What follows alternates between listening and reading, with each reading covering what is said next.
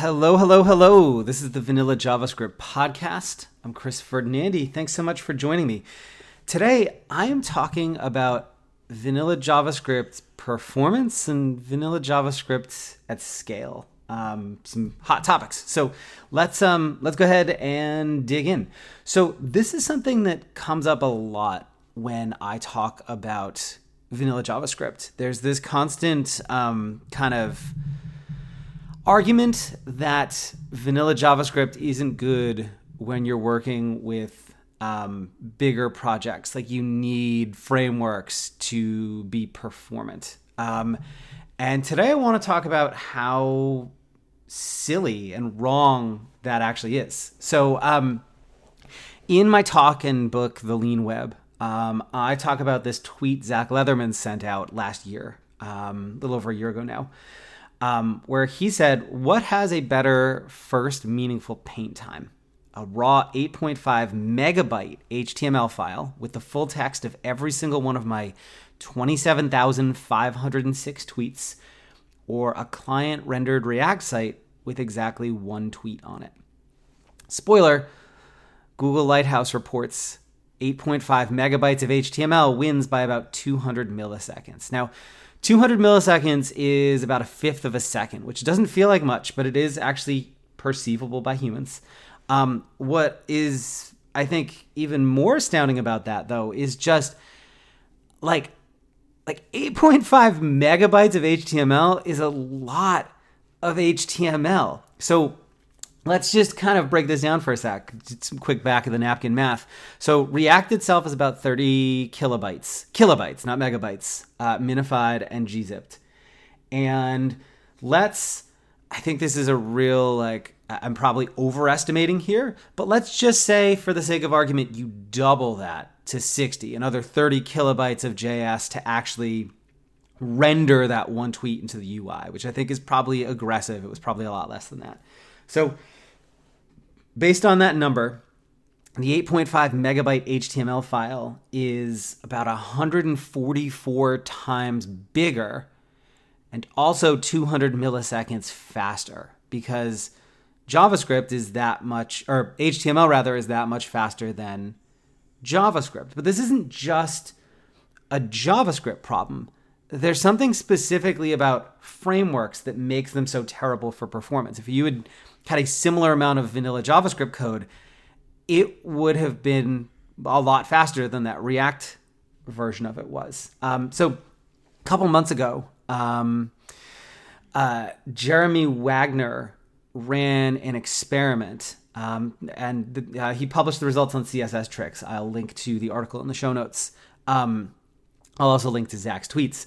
But in the article, Jeremy talks about how he conducted an experiment with React, Preact, and Vanilla.js to check performance of some nav toggle behavior across 3 implementations.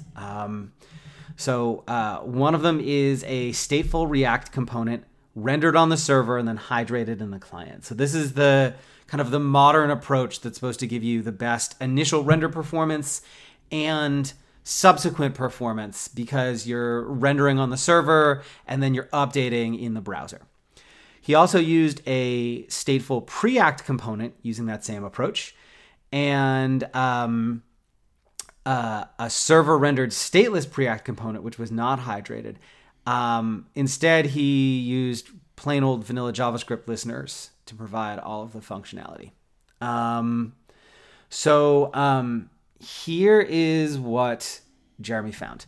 Preact initially rendered that UI 3 to 4 times faster than React. So Preact isn't just, if you're not familiar, Preact is a 3 kilobyte alternative to React. So it's like a tenth of the size. It has the same API, but it drops some methods and approaches, and I believe there's a lot less abstraction under the hood. So Preact is 3 to 4 times faster than React. Vanilla JavaScript initially rendered the UI anywhere from 5 to 10 times faster than React and about 30 times faster than React. So vanilla JavaScript is orders of magnitude faster than React and substantially faster than Preact too. Where it gets even Wilder, though, is Jeremy also tested handling state changes based on user interaction. So when someone clicks that nav toggle, how long does it take to process that and update the UI accordingly? And what he found was even there, Preact is faster than React, and vanilla JavaScript is faster than both of them by quite a bit. So this whole thing that like if you have like lots of interactivity on a big site, you need a framework because it's going to give you a faster front-end experience is just complete hogwash. Like it's not true. Vanilla JavaScript is faster. You should go dig into Jeremy's article because it's really good. But the takeaway for me here is that if you can get away with just vanilla JavaScript, like if your code structure allows it, if your team is cool with it, it is going to give you the best end experience for your users, period. Like there's no way to mince words on this. It is going to be a faster experience across the board. If you need state-based UI, because the app demands it, use Preact.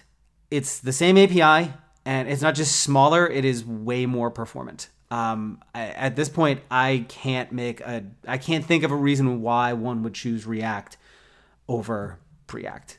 So anyways, that's it for today. Just a quick little update. If you want to finally master JavaScript, head over to vanillajsguides.com. Check out my pocket guides and video courses. As a listener of this show, you can take 30% off with the code podcast at checkout. See you next time. Cheers.